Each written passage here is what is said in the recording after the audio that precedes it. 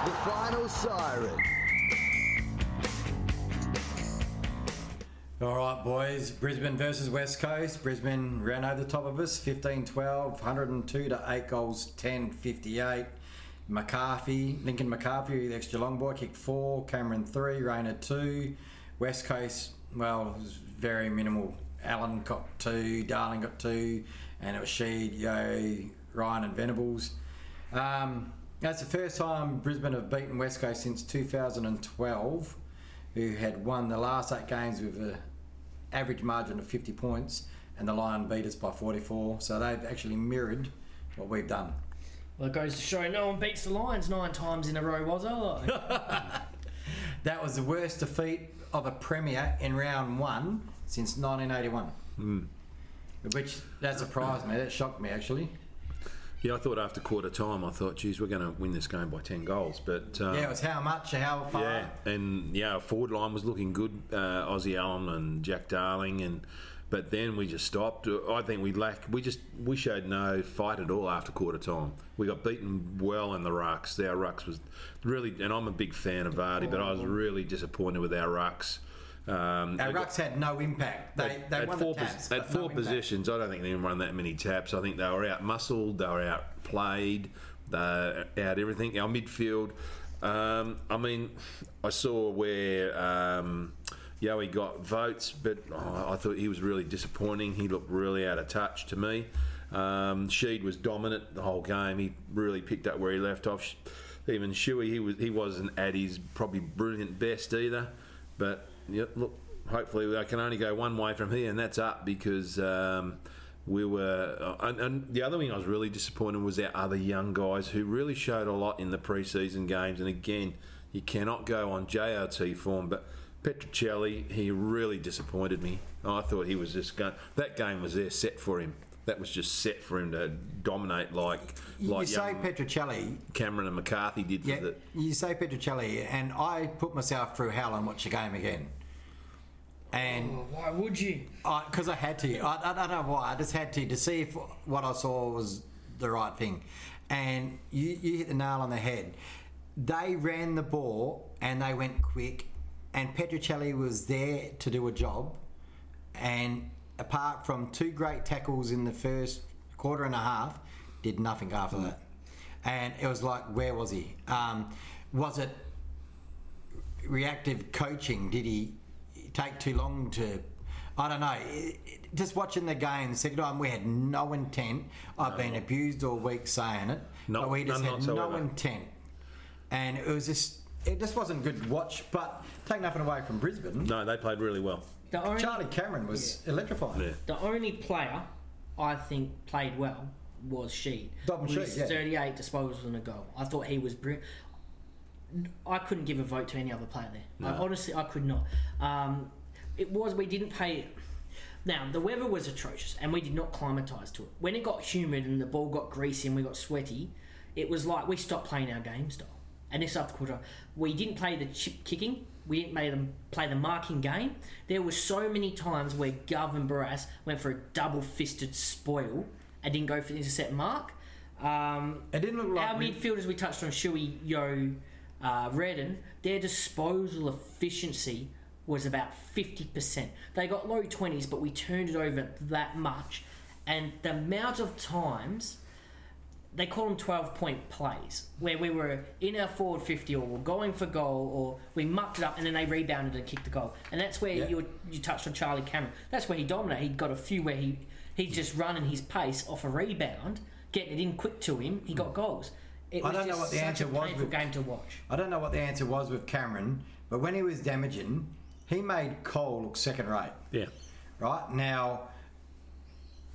Granted, Cole in the third quarter tightened up on him, and in the fourth quarter I think they even made a switch and put Jetta onto him. Yeah, Shep went on to him for and a fair Shepherd while. was on him a bit as well. But that was probably the worst game I've seen Cole play ever.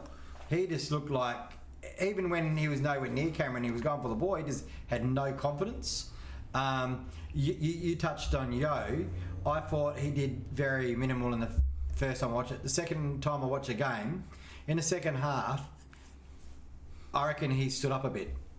And he probably wasn't... like Dan probably said, his disposal wasn't the best, but he was getting in there. And look, I'm not going to make an excuse, but we went in with 6 players that went in our grand final last year. And we went in with the youngest forward line the Eagles have ever listed ever, and it's the youngest in the last year in the AFL. All right, That's not an excuse, but they are things we got to look at as a positive. All right, to touch on Yo, 44% he went with 5 foot. They turned it over more times when they touched the ball than they hit up a teammate. But let's not touch that because Shuey, Redden, I felt they all did that. I think Sheed, again, I'm raving about this kid. We did it at GLT, did a grand final. His was probably one of the best, and he was just above 60, I believe. But because the whole team was down, that made him look better. And with the youth, I love to see these young players get there. But when you got Allen, you got Brander, you got Petroselli, and you got Waterman, they're all forwards. So you've got 4 youthful forwards in that line where you want to. You know what I mean? If you had Cripps, JK, Darling, Rioli, Ryan, then added a Petroselli, his name, Petroselli, and an Allen, then suddenly you're blooding these teams, but still have the senior players or the ones with at least a year experience under the belt to help protect them and show them and set up, kind of what we were saying with Hodge setting up in defence. We needed that forward, and I felt we lacked that forward. And we did. And the funny thing is, I'm looking at the inside 50s now, and we had 6 less, or 7 less.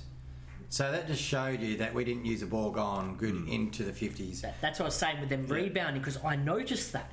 Yep. I noticed it. It was just every time we went forward, it cost us a goal. It was unbelievable. It really was. I'll go over all the stats. We lost the disposals, 382 to 294. We lost the kicks by 40. We lost our handballs by 54. We won the free kicks, which astounded me because in the first quarter, I think we had 1 to 6 in the first quarter. They hunted us. You know, they hunted us, Brisbane. They did well. That's why. Clearances we lost by 8. Centre clearances only lost by 2. Stoppages we got smacked. Inside 50 is only a small minimal difference there.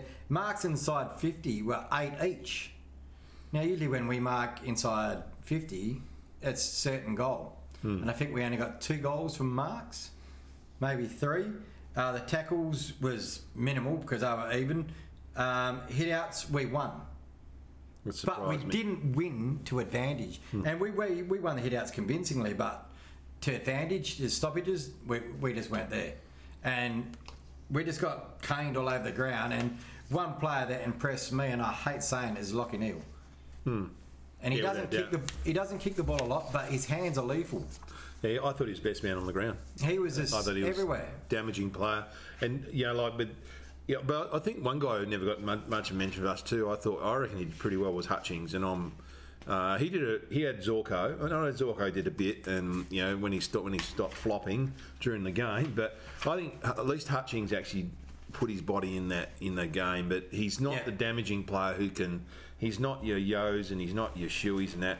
Because he doesn't get high numbers, no one notices him. But he was there to do a job. He put the body in and he's trying to get it out, but he wasn't getting any help. And I just thought him and Sheed were the only two who were really trying to get that ball out. Venables disappointed me. He should have really... He's one guy I expected to really lift this year, but he's just... don't even go there with me. Jake Waterman should have stepped up. He's had 12 months 14 months in the system. Playing in that forward line again, he's bulked up, and I thought, geez, he's going to go well this year. But he's just again proved like last year. He's not quite ready for that dominant, not to be that key forward. But was he a victim of the delivery into the forward line? Possibly. Nah. You talked about the marks up forward. He sprayed one. He tried to chip pass instead of taking a goal when he was 40 metres out. Yes. Turned it over, rebound goal.